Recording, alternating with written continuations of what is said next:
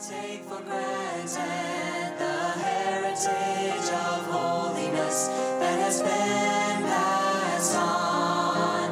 I don't want to lose the fire. Welcome to Convention Pulpit, Wesleyan Voices Past and Present, brought to you through the ministry of Interchurch Holiness Convention. Visit our website for an entire library of great sermons and more information on this ministry, www.ihconvention.com. I don't want to lose the peace. I don't want to lose the peace. I don't want to take for granted the heritage of holiness that has been passed on. I don't want to lose the fire. Our speaker today came from the Amish tradition. Henry Miller got saved at a young age, went to God's Bible School and college where he would receive his formal education. Met his wife Jan Egan there, and together the Henry Miller family have blessed churches all across this nation for many decades. This sermon was preached at the Bible Holiness Camp in Troy, Missouri many years ago, and it's titled, Obeying God. I know you're going to enjoy this wonderful sermon. The heritage of holiness that has been passed on. I don't want to lose the fire. I don't want to lose the glory, and I long for Him. If you have your Bibles this morning, and I trust you do, turn with me to 2 Kings chapter 5. 2 Kings chapter 5.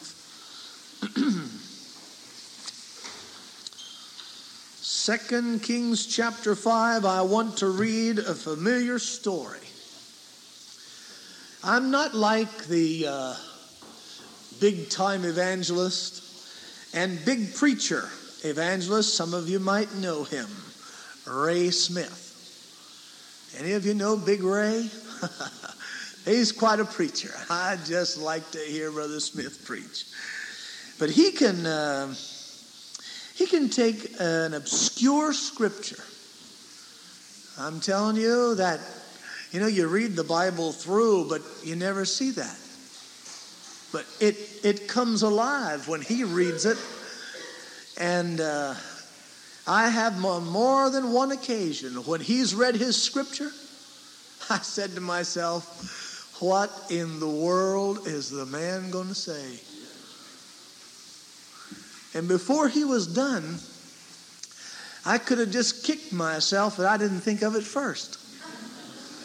He has an ability of making it so plain and so clear and bringing it right down to where you live, using just good homespun illustrations. And I like that.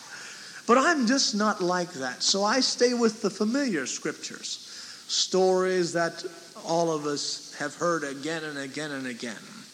The story about Naaman, 2 Kings chapter 5. I want to read verse 1 and then verse 10 and then verse 14 and then the first part of verse 19. Verse 1 reads like this. Now Naaman, captain of the host of the king of Syria, was a great man with his master, and honorable because by him the Lord had given deliverance unto Syria. He was also a mighty man in valor, but he was a leper. That changes the whole story, doesn't it? It really does. Verse 10 says, And Elisha sent a messenger unto him, saying, Go and wash in Jordan 7 times, and thy flesh shall come again to thee, and thou shalt be clean. Verse 14 says, Then went he down and dipped himself 7 times in Jordan, according to the saying of the man of God, and his flesh came again like unto the flesh of a little child, and he was clean. Verse 19, the first part says, And he said unto him, Go in peace. As the Lord would help me this morning, I want to deal with a subject The way to victory, obey God. The way to victory, obey God. I'm sure that some of you right away will say, well, that's the old story. Everybody knows that. You have to obey God to have victory, but you know, it's also the new story. It's still relevant for our day. It really, really is. And I know it sounds like beginner stuff. I know it sounds like beginning school day teaching type things. Elementary kids, and just the foundational things. But the truth remains. It doesn't make any difference if you're a child or a teenager or a middle-aged person or an older person. You still have to obey God in order to have victory. You have to obey God to get saved, and you have to obey God to stay saved. You have to obey God to get sanctified, and you have to obey God to stay sanctified.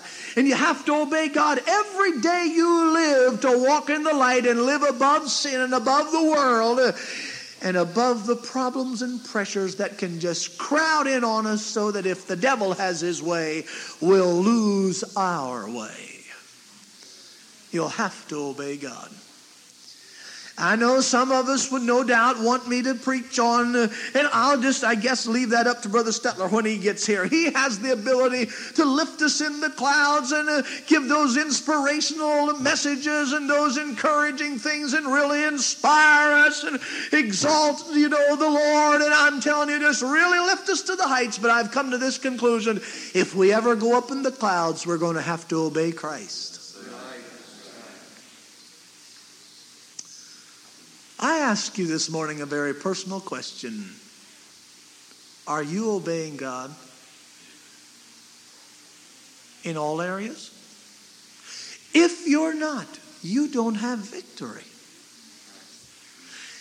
I think it's really possible to be saved and sanctified and have some problem areas with issues and ideas and impressions that we need to pray about and day by day give it to God and His leadership and obey Him, or we won't have victory over those areas.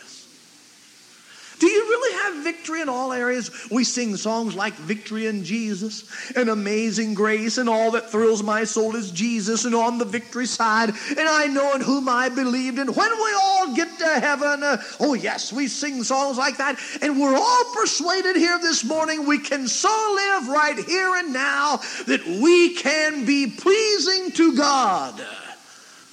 But I ask you, are you?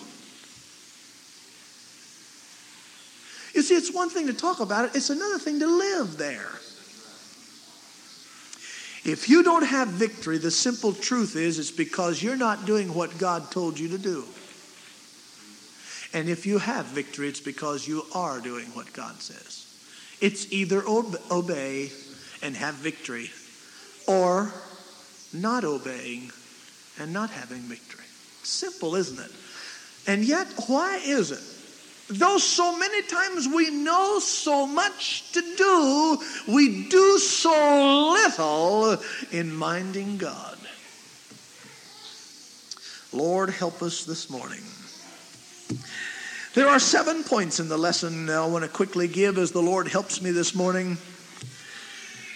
First of all, there is a call for help in this story. You might recall in me reading this verse, and you've read it again and again, I'm sure, previous to my reading it, verse 1. Did you notice that there are at least 5 good points mentioned about Naaman? And there's only 1 negative? If I were to have asked you, do you remember the story of Naaman in the Bible? No doubt 100% of us this morning would have said, sure, I remember that story. If I would have asked you another question, what do you remember? What do you remember about Naaman? I guarantee you 95% of you would have said he was a leper.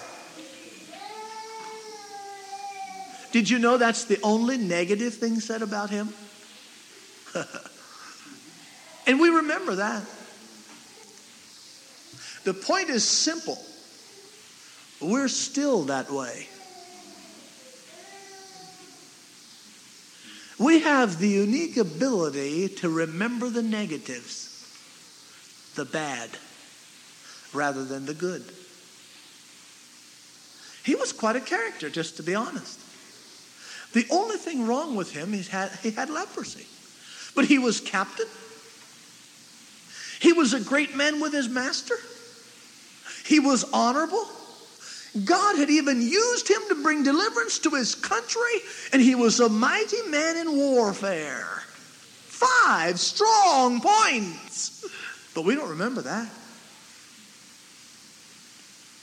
I guarantee you some of you didn't even know that. But you did remember he was a leper, didn't you? Yeah, sure. Yeah, remember that. Dear friend, I just want to digress long enough to remind us, if we're not careful, that is the very thing we will do every single time. Instead of capitalizing on the good in people, we extol or exploit their bad points. And it affects our love to them. It affects our friendship. It affects our opinions by one negative thing, and we forget all the good. In this particular account, he had 5 good things on his side, but leprosy, and I know leprosy is a terrible thing, and in the Bible it's a type of sin every time. Sure, and you know, I think I know some good individuals, splendid personalities, great neighbors, high-class living people, living in a good moral state. They don't commit adultery, and they don't commit the grossest of sins. Oh, no, they're a high-caliber people. In fact, they go to church on Sunday. They give to charities. They're tremendous personalities. They're what you call good people. But the good is ruined by one thing. And that's the sin of leprosy in their heart. That sin. They haven't given God their lives. They haven't given God their all. And all their good points in a moral setting, in a neighborhood setting, and even in a church setting, all those good points are overridden by the main point. And they can't be used in God's kingdom because they've never surrendered their will and their lives and their hearts and their past and their present and their future to Jesus Christ. They're still sinners.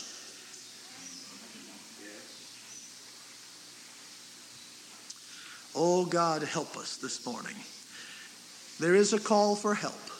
The call for help came through a letter.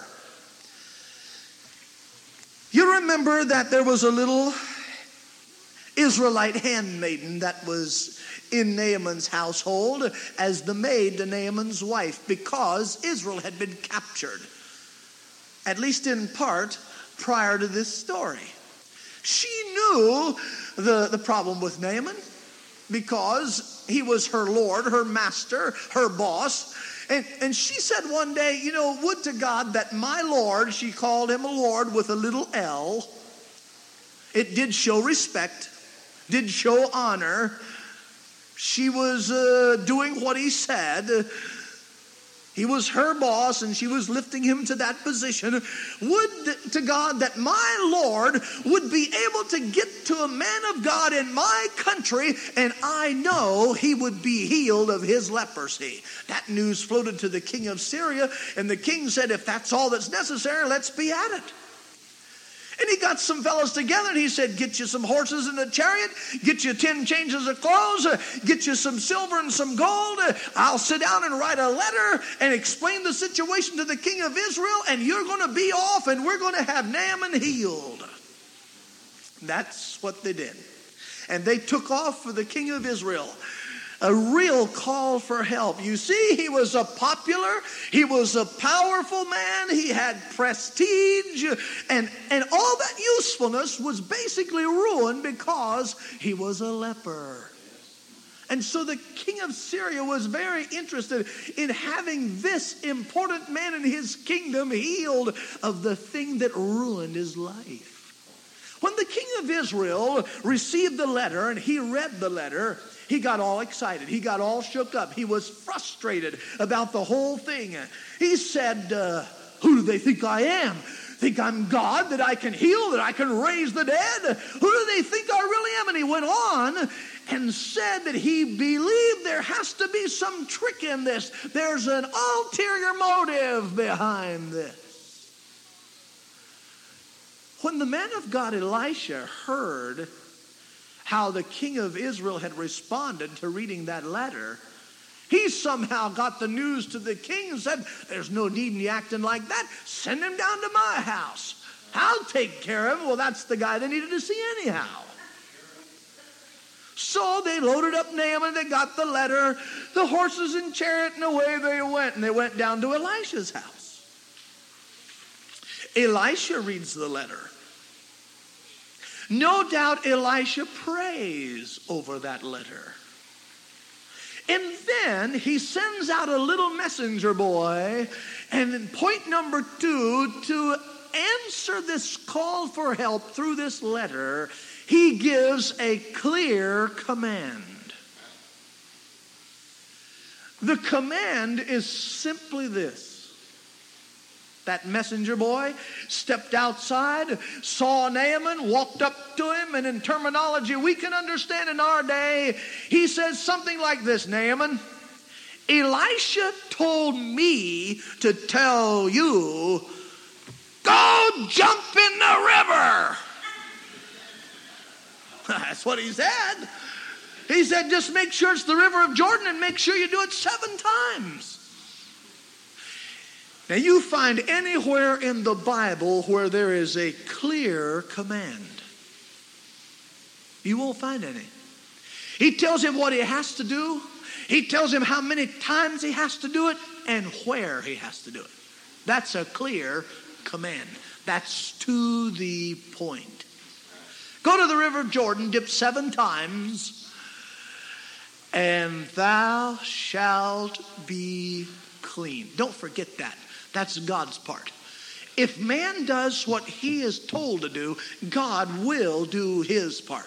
So it's to the river of Jordan, 7 times dipping in the river of Jordan, and his leprosy will be gone. That's a simple matter. Do it.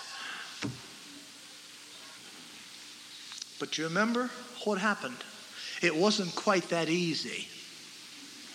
Because when Naaman heard the command in response to the call, he got contentious. That's point number 3. He got contentious. Did he ever get contentious? The first thing he said was this: doesn't he understand who I am? He's dealing with a captain of the king, of the host of the king of Syria. He is dealing with a great man. After all, I'm an honorable fellow. After all, God has used me to bring deliverance to my country. And after all, I'm not just a young upstart. I'm educated in warfare. Who does he think he is to send out this little messenger boy? Why, it looks to me like because of who I am, a special character like me, he himself would have come out and just sort of waved his hand over the place and performed some mysterious something and would have healed me of my leprosy and I'd have been gone. You see, Naaman had it all worked out in his mind how it's going to happen, and when it didn't happen that way, he got all bent out of shape. He was contentious. And that's just the way a lot of people are today. When they find out what they have to do, they get all upset about it. I mean, they really do. It's terrible. And they take this attitude. Now, wait just a minute, preacher. Wait just a minute, pastor. Don't you remember all the special things I've done at this church? I'm a special character.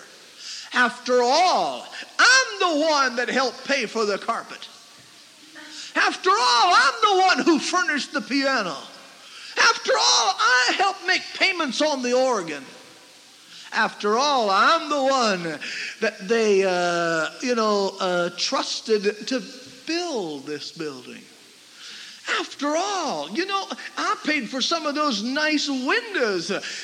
After all, I helped with these pews, And on down the line we go, thinking that because we have done something for this church or that church or God's kingdom somewhere, that pastor, that church leader, even God ought to treat us as special characters. Something's wrong with an attitude like that. Nobody is more special in the sight of God than anybody else. We're all special in His sight. And the bottom line is, every one of us, regardless of our background, whether we're rich or poor, whether we're in or we're out with society, whether we're accepted and popular or whether we're rejected and not popular, it doesn't make any difference. Everyone that comes to God has to go by way of Calvary and have their sins forgiven and have to obey God. Everybody does. Doesn't make us special. We just have to obey God, whoever we are. We don't get special favors from the Lord. We just have to obey Him.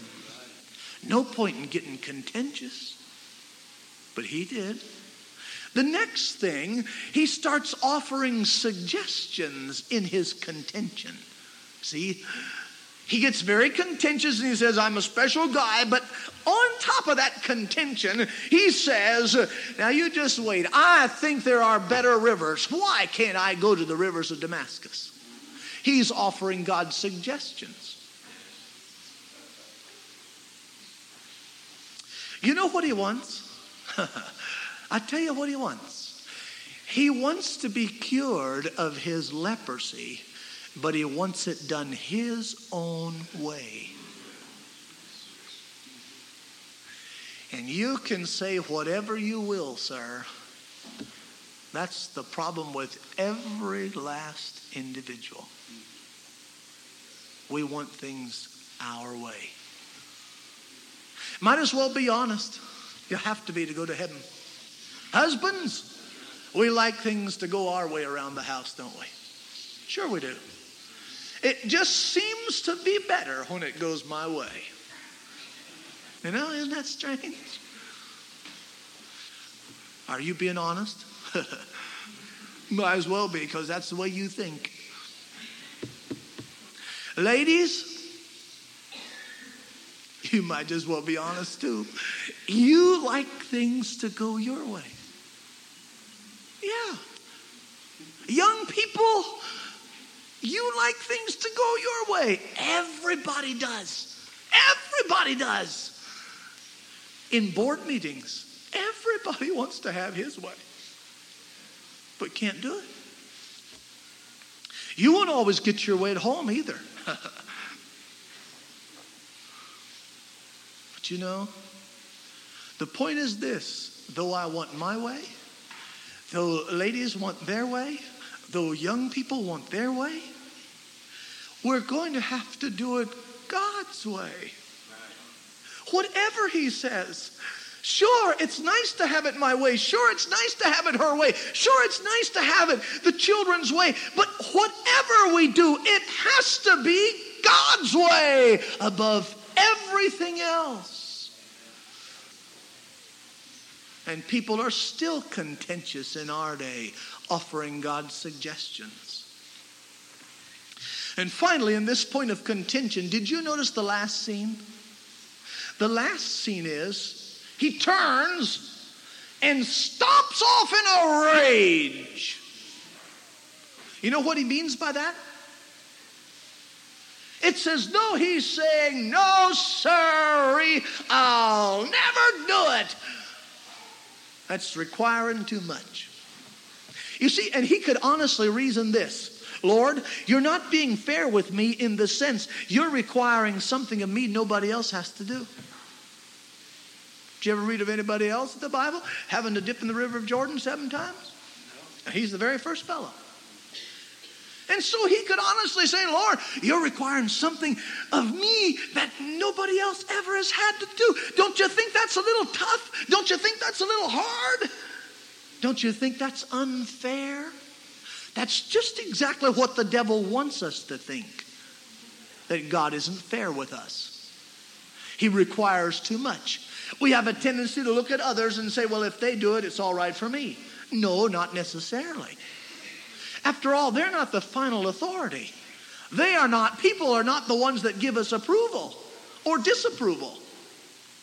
But you see, we want things to go our way, so what we do when we're a little bit confused and we don't know really what's right, we have a tendency to go to somebody and ask advice that we are just sure going to see it like we see it. And then we come away and sort of pat ourselves on the shoulder and say, see, I knew it'd be all right. I just knew. They said, and they'll come with this advice. Well, I know some others that do that. Why? I don't think that's a big issue.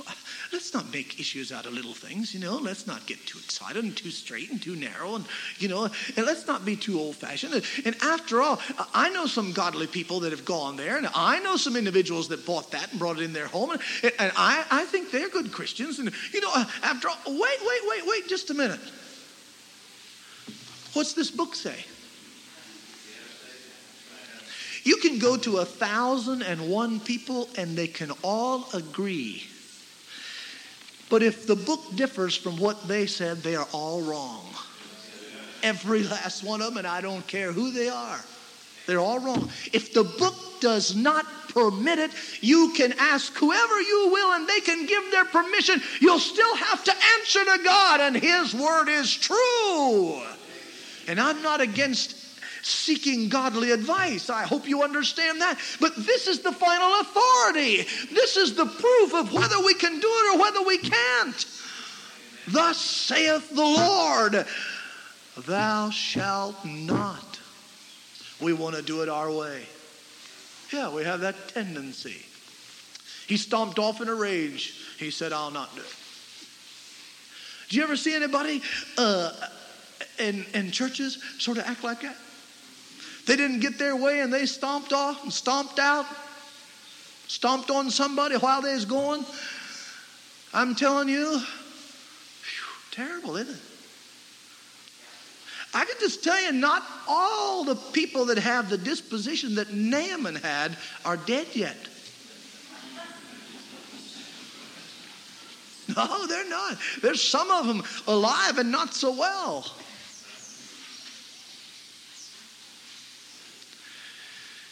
And when he stomps off in a rage, I can see these fellows from home just almost automatically form a committee. And they sort of huddle together. And there's a spokesman in the bunch.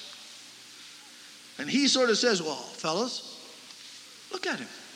He's walking off. What are we going to do? And that chairman of the committee says, I think he really needs to be talked to about it. And he looks to some of his fellows there and he says, do you want to go talk to him about the fact that we came all the way from home for him to be healed? And that fellow said, oh, no, I'm not going to talk to him. No, not me. He's not in a frame of mind. I want to talk to him. I don't want to make matters worse. He looks to another. He said, do you want to talk to him? No, I'd rather not. Now, whatever y'all do, I'll go along with it. But, no, not me. Don't count on me. And the chairman says, well, I'll just tell you what. I'm not going home with a sick Naaman. We've come this far for one reason. And that's to have him healed of his leprosy. And if we don't, what's our king going to say? And on top of that, what about that little Hebrew girl's faith? who said, if we get him to the man of God, she knows he'll be healed. What if he comes home sick? What will that do to her faith and trust in God?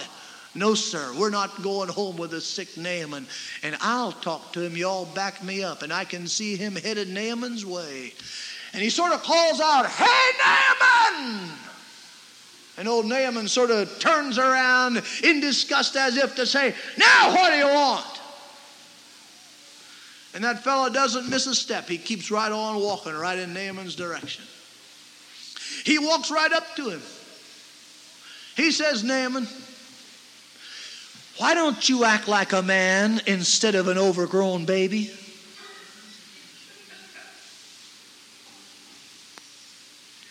And I can see old Naaman sort of saying, "Wait just a minute. You don't talk to me like that. I'm somebody special."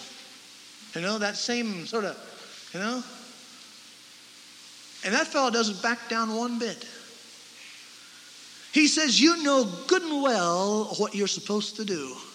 You want to be healed of your leprosy, don't you?" "Sure I do. That's why we've come." "Well, then why don't you go to Jordan? Why don't you dip 7 times? Remember, the command is, go to Jordan, dip 7 times, and thou shalt be clean." Don't forget it, Naaman. That's the command. It's clear. Now be a man and do it.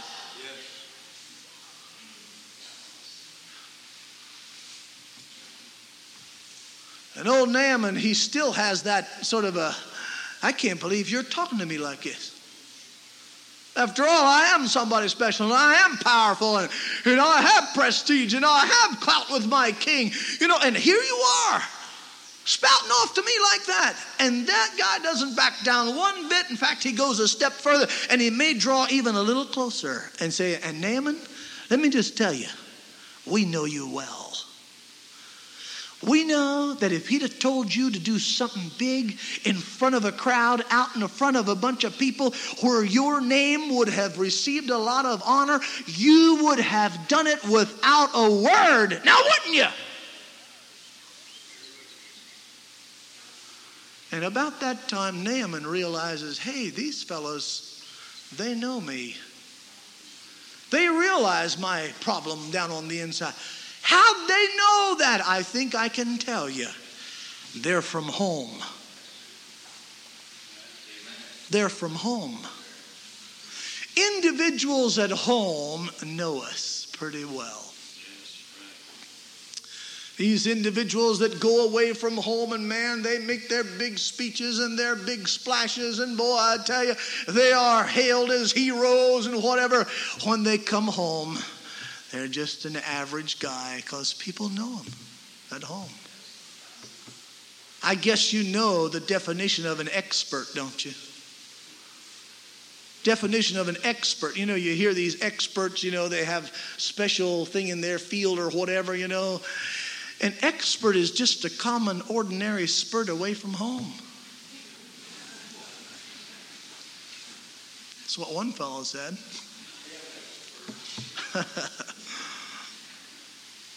People from home knew Naaman. They knew how he acted. They knew he loved position. They knew that disposition was down in him. As long as I'm in the limelight, as long as I'm up front, as long as people are looking at me, I'll respond. I'll do it.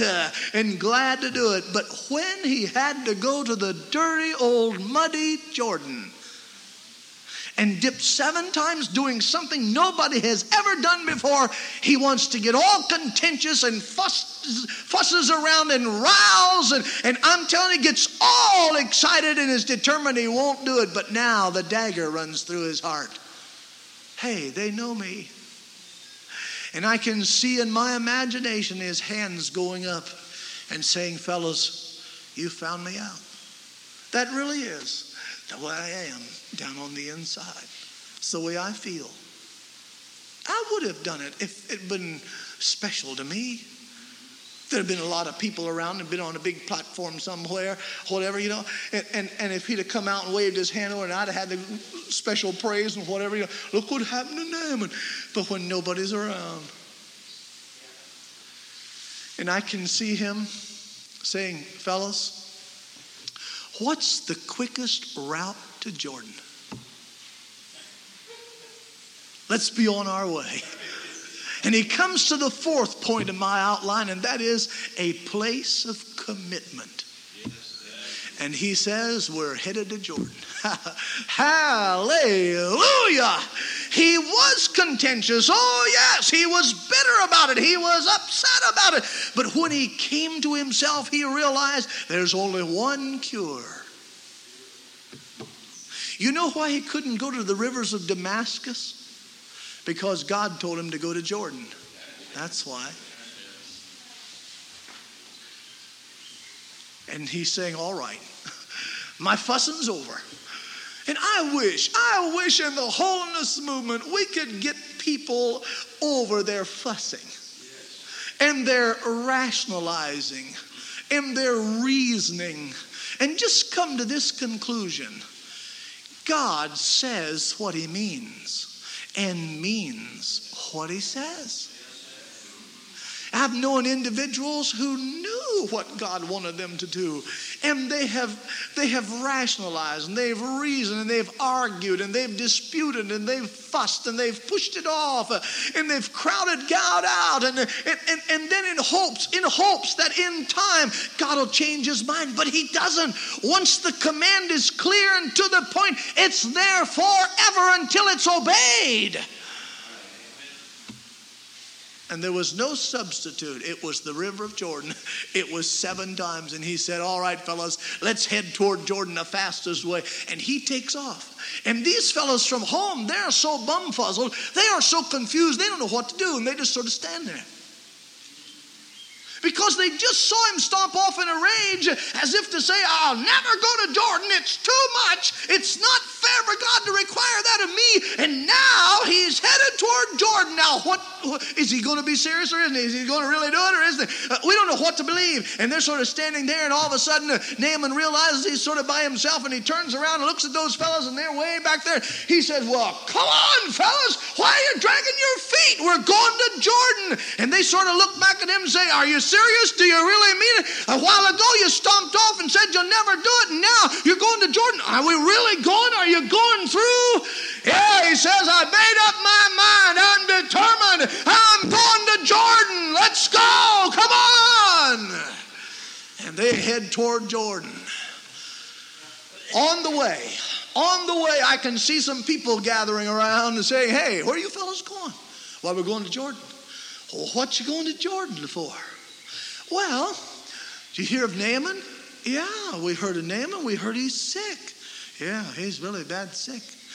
But we just heard from the man of God, and he gave us a command. If Naaman will go and dip 7 times in the river of Jordan, he's left. Going to be a miracle. And those fellows say, well, really? Oh, you don't mean it? Yeah, that's what the man of God said. He said, do you mind us going along? No, come on, that's no problem. You know, well, they like to get in on the miracle too, you know, and they hadn't seen it for a while, and so away they go. And some others gather, and they say sort of the same thing, you know, you won't mind if I come? No, come on, you know. And I can sort of see in my imagination the crowd gathering. They want to see what's going to happen. And old Naaman is off in a distance, crying, unclean, unclean, unclean, and sort of keeping his distance from the major crowd, as they're supposed to in those days. And all of a sudden, he looks around, and he sees this big host of people heading along with those fellows from home. And when he sees that crowd of people, instantly he thinks, what in the world are they doing here? His first reaction, and he may have turned around and hollered back at him and said, what are y'all doing here? Why don't you go on home? I'm having a hard enough time going to the river of Jordan with just the fellows from home, let alone all you. I don't know, maybe he didn't, and he turns around, and another thought comes up. Wait just a minute. I've made a commitment. I'm going to Jordan. It really doesn't matter who's there and who isn't there. And I can see him again turn around and say, oh, come on, it doesn't make a difference. I'm going to Jordan anyhow, so it doesn't make a difference. And I'm telling you, that's exactly where we're going to have to come to. Whether there's anybody come along or not, it doesn't make a difference. We're going to do what God says, for we've committed ourselves to obey the Lord. Remember, I'm talking about the way to victory. Obey God. And go to your Jordan. Dip however many times is necessary. For some fellows may have to dip a dozen times, maybe 24 times. But I'm convinced God knows us as individuals and knows how many times it'll take for us to go down until we're down in humility as Naaman was. He knew exactly what Naaman needed and how many dips he needed to bring him off of his lofty opinion of himself and bring him down to where God could really touch him and use him. And he knows that about you. He's committed to go to Jordan. And when they get to Jordan, I sort of like to picture myself in Naaman's shoes. What would I do if I was Naaman? Just to be honest, what would you do? How would you feel? You've had such a high opinion of yourself. And you know you've had a measure of success. Blessed of God. You've led armies.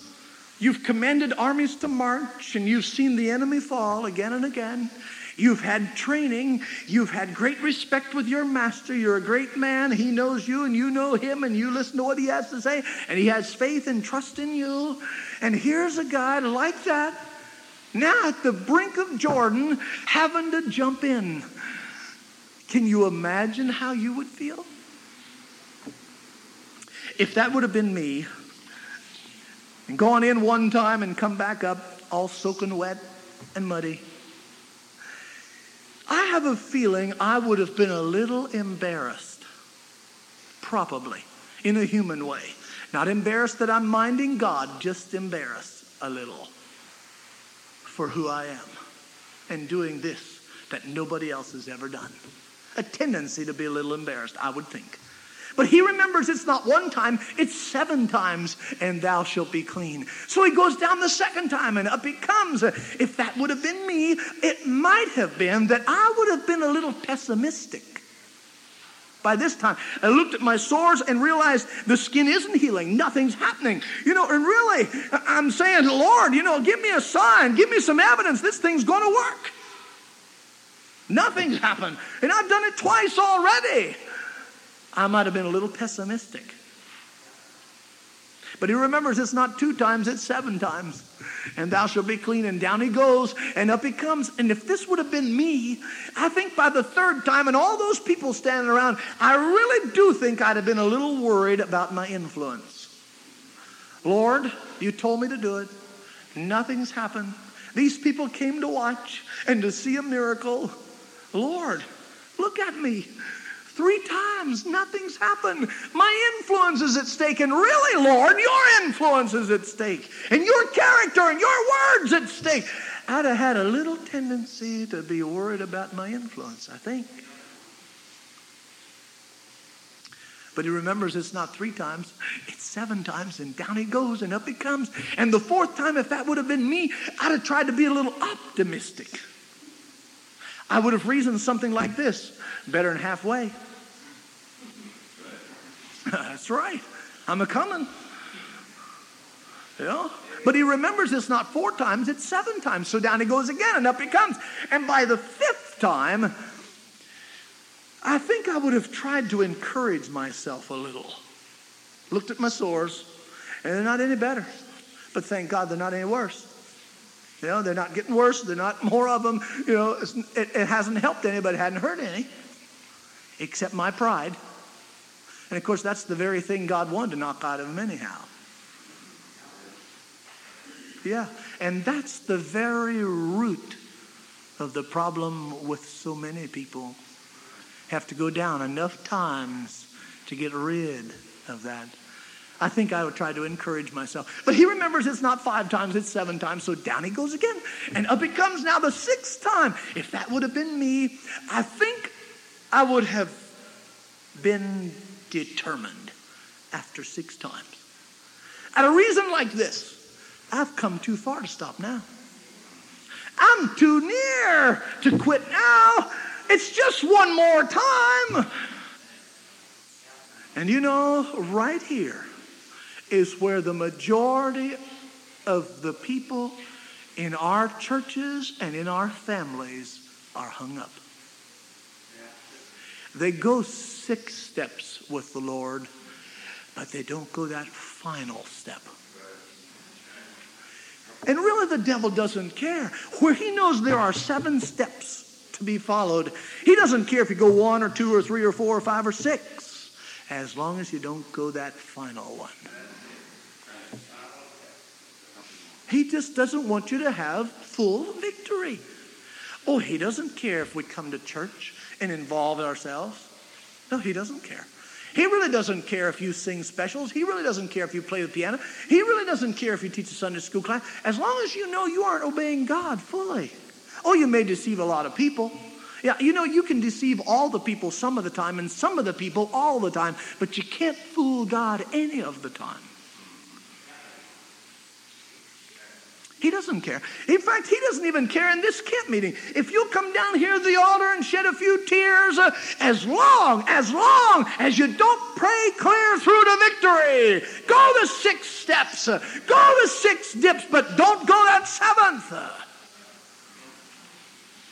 I'm positive there won't be anybody out of this crowd today be tempted of the devil to go out and smoke a cigarette, or to drink liquor, or to shoot drugs, or to shoot somebody in cold blood, or to rob a bank.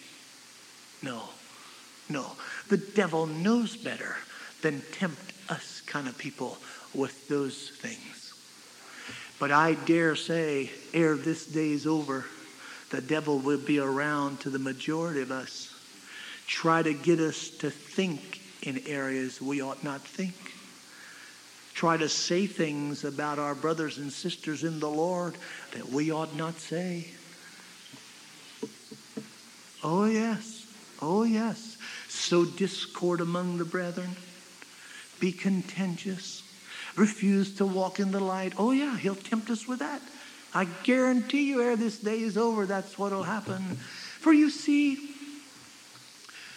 he realizes that fellow that's out there smoking and drinking and shooting drugs, or is robbing banks or murdering somebody, and the fellow that's dressed properly and goes to church on a regular basis, and that individual that sows discord and hides it from the preacher and hides it from the majority of the people, and is dressed so nicely and has such a nice warm facade and a smile on his face and puts up such a nice front and everything is just lovely. He knows that both sides, when they're unrepented of, the end result of both will be hell forever. And he doesn't care how he gets you, for the end is, if you're out there and you're the worst criminal in the world, you'll go to hell if you don't repent of it. And if you're the best looking saint in the church, but you haven't obeyed God, that final step, you may have appearance as a wonderful fella, but if you aren't right with God, you'll go to hell just as quickly as that fellow will. The devil doesn't care. Just don't get right with God. Don't go that 7th time. But he remembers it's not 6 times, it's 7 times. And thou shalt be clean. And down it goes, and up it comes. And instantly his flesh is returned like the flesh of a little child. There you have point number 5, the cure. Point number 6, he says, and he was clean. There you have the cleansing. Point number 7 in my outline is in verse 19. I read it to you. Go in peace. There you have the commission. Hallelujah. And I'm here to tell you on this morning that there is a way. If there is a need in your heart, there is a call for help. There's some area you're struggling over. If you'll be honest and come to Jesus Christ, he'll give you a clear command as to what you have to do in order to have victory in your heart. Upon hearing that command, you may be a bit contentious, and you may reason and rationalize and fuss and argue and stomp all off and whatever, but quickly get beyond that point of contention and come to a place of commitment where you say, I'll go to my Jordan, I'll do whatever he says, I'll obey the Lord, for I want the cure, and I want the cleansing, and I want to hear the commission, go in peace. I want victory in my heart over every issue, over every item, over every impression, over every idea in my life. And we can have it, but it comes by obeying of the Lord. With this, I'm through. I was in Ohio in a revival meeting a number of years ago, and I made a statement in a message. I said, I don't know what you have to do to have victory in your heart, but it just could be that somebody in this service tonight, to have victory, going to have to get on their hands and knees and crawl around this church. After the service, a young lady came up to me and told me this story. She said years ago at that altar in that church, her mother was seeking to be sanctified. And I don't want you to read into this particular illustration any more than I'm trying to make of it. I'm simply saying you have to do whatever God tells you to do. I'm not saying everybody that gets sanctified has to get on their hands and knees and crawl around the church. That's not what I'm saying. But she was praying. Her and the Lord were having a conversation. She was saying, Lord, I want to be sanctified. And the Lord was saying, how much do you want to be sanctified? And she said, more than anything else in the world. And finally the answer came back, so much so that you'd be willing to get on your hands and knees and crawl around this church for me to sanctify you? And she responded by saying, well, yes, Lord, if you see something in me that requires that to bring me low and humble me down in my consecration and my surrender to thee, sure, yes. And she did. And she started crawling around that church. Her daughter, that lady now telling me the story, was 13 years of age. And she said when she saw her mother on her knees, hands and knees, crawling around that church, she said, I was embarrassed. Well, I'm not going to find fault with that. For I believe if I'd have been 13, in fact, I believe even at my age now, if I'd see my little old 5-foot Amish Dutch mama crawling on her hands and knees, I'd tell you, I think I'd be a little embarrassed too. You know, so I'm not going to find fault with a 13-year-old being embarrassed. And she said as she went around, something rose up in her heart. And she said, I'll never do that. And of course, we know that's one step too far. You can't get by with that. That's what she said. Her mother made the loop and came back to the altar, and God gloriously sanctified her. I could take you to the church. I could take you to the lady, and that lady's still shouting the victory today. Hallelujah. Now, she said, this lady, now married, pastor's wife, has 2 sons that are nearly grown, and I guess they are by now, about 18, maybe 19 and 17 years of age. She said, just prior to our coming to that revival meeting, she's at that altar.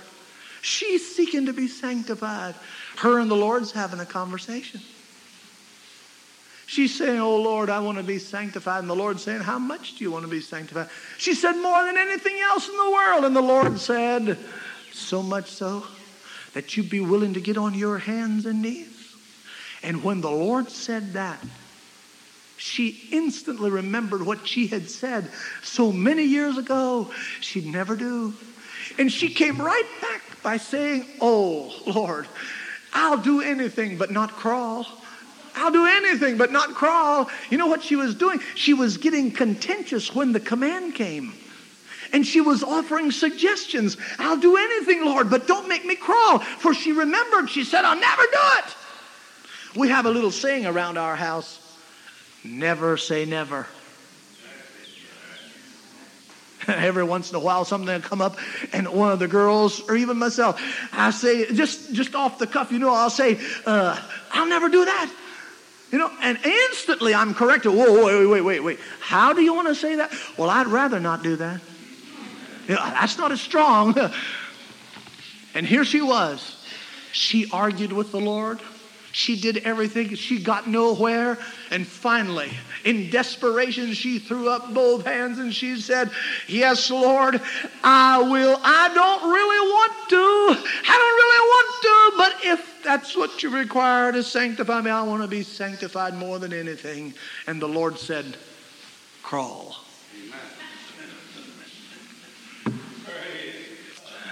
And she told me, she was already, of course, on her knees. She said, I turned to put my hands on the floor, to crawl, do something I really didn't want to do. But I said I would. I wanted to be sanctified. And she said before she got her hands on the floor, God came and sanctified her wholly. Dear friend, in God's eyes, when he realized she was willing to do it, she made the loop in his eyes. Dear friend, whatever we have to do to have victory in our heart, let's do it. It may seem ridiculous to people, but if God says it, we'll have to have victory. The way to victory, obey God. Naaman finally obeyed and was cured of his leprosy. And dear friend, there is a cure to any problem you have if you'll simply do what God says about those things. Let's stand. Lord Jesus, we thank thee today. We have the privilege of loving thee. We're glad, Lord, that you're so vitally interested in every one of us until you take time to individually give us individual commands that will produce victory in our individual hearts. Oh God, we're glad you're not a God with a billy club in your hand just ready to hammer us over the head, but you're a loving Lord who wants us to live with you forever so much that you'll tell us, don't do that, do this. Line up here, don't say that anymore. Don't go there anymore. Start doing this. We're glad you love us that much, Lord. Just give us a willingness to obey thee in all the details that we might have full victory in our hearts. Give us gracious help throughout this day. In Jesus' name we ask. Amen. You're dismissed. God bless you. I don't want to take for granted the heritage of holiness that has been passed on. I don't want to lose the fire.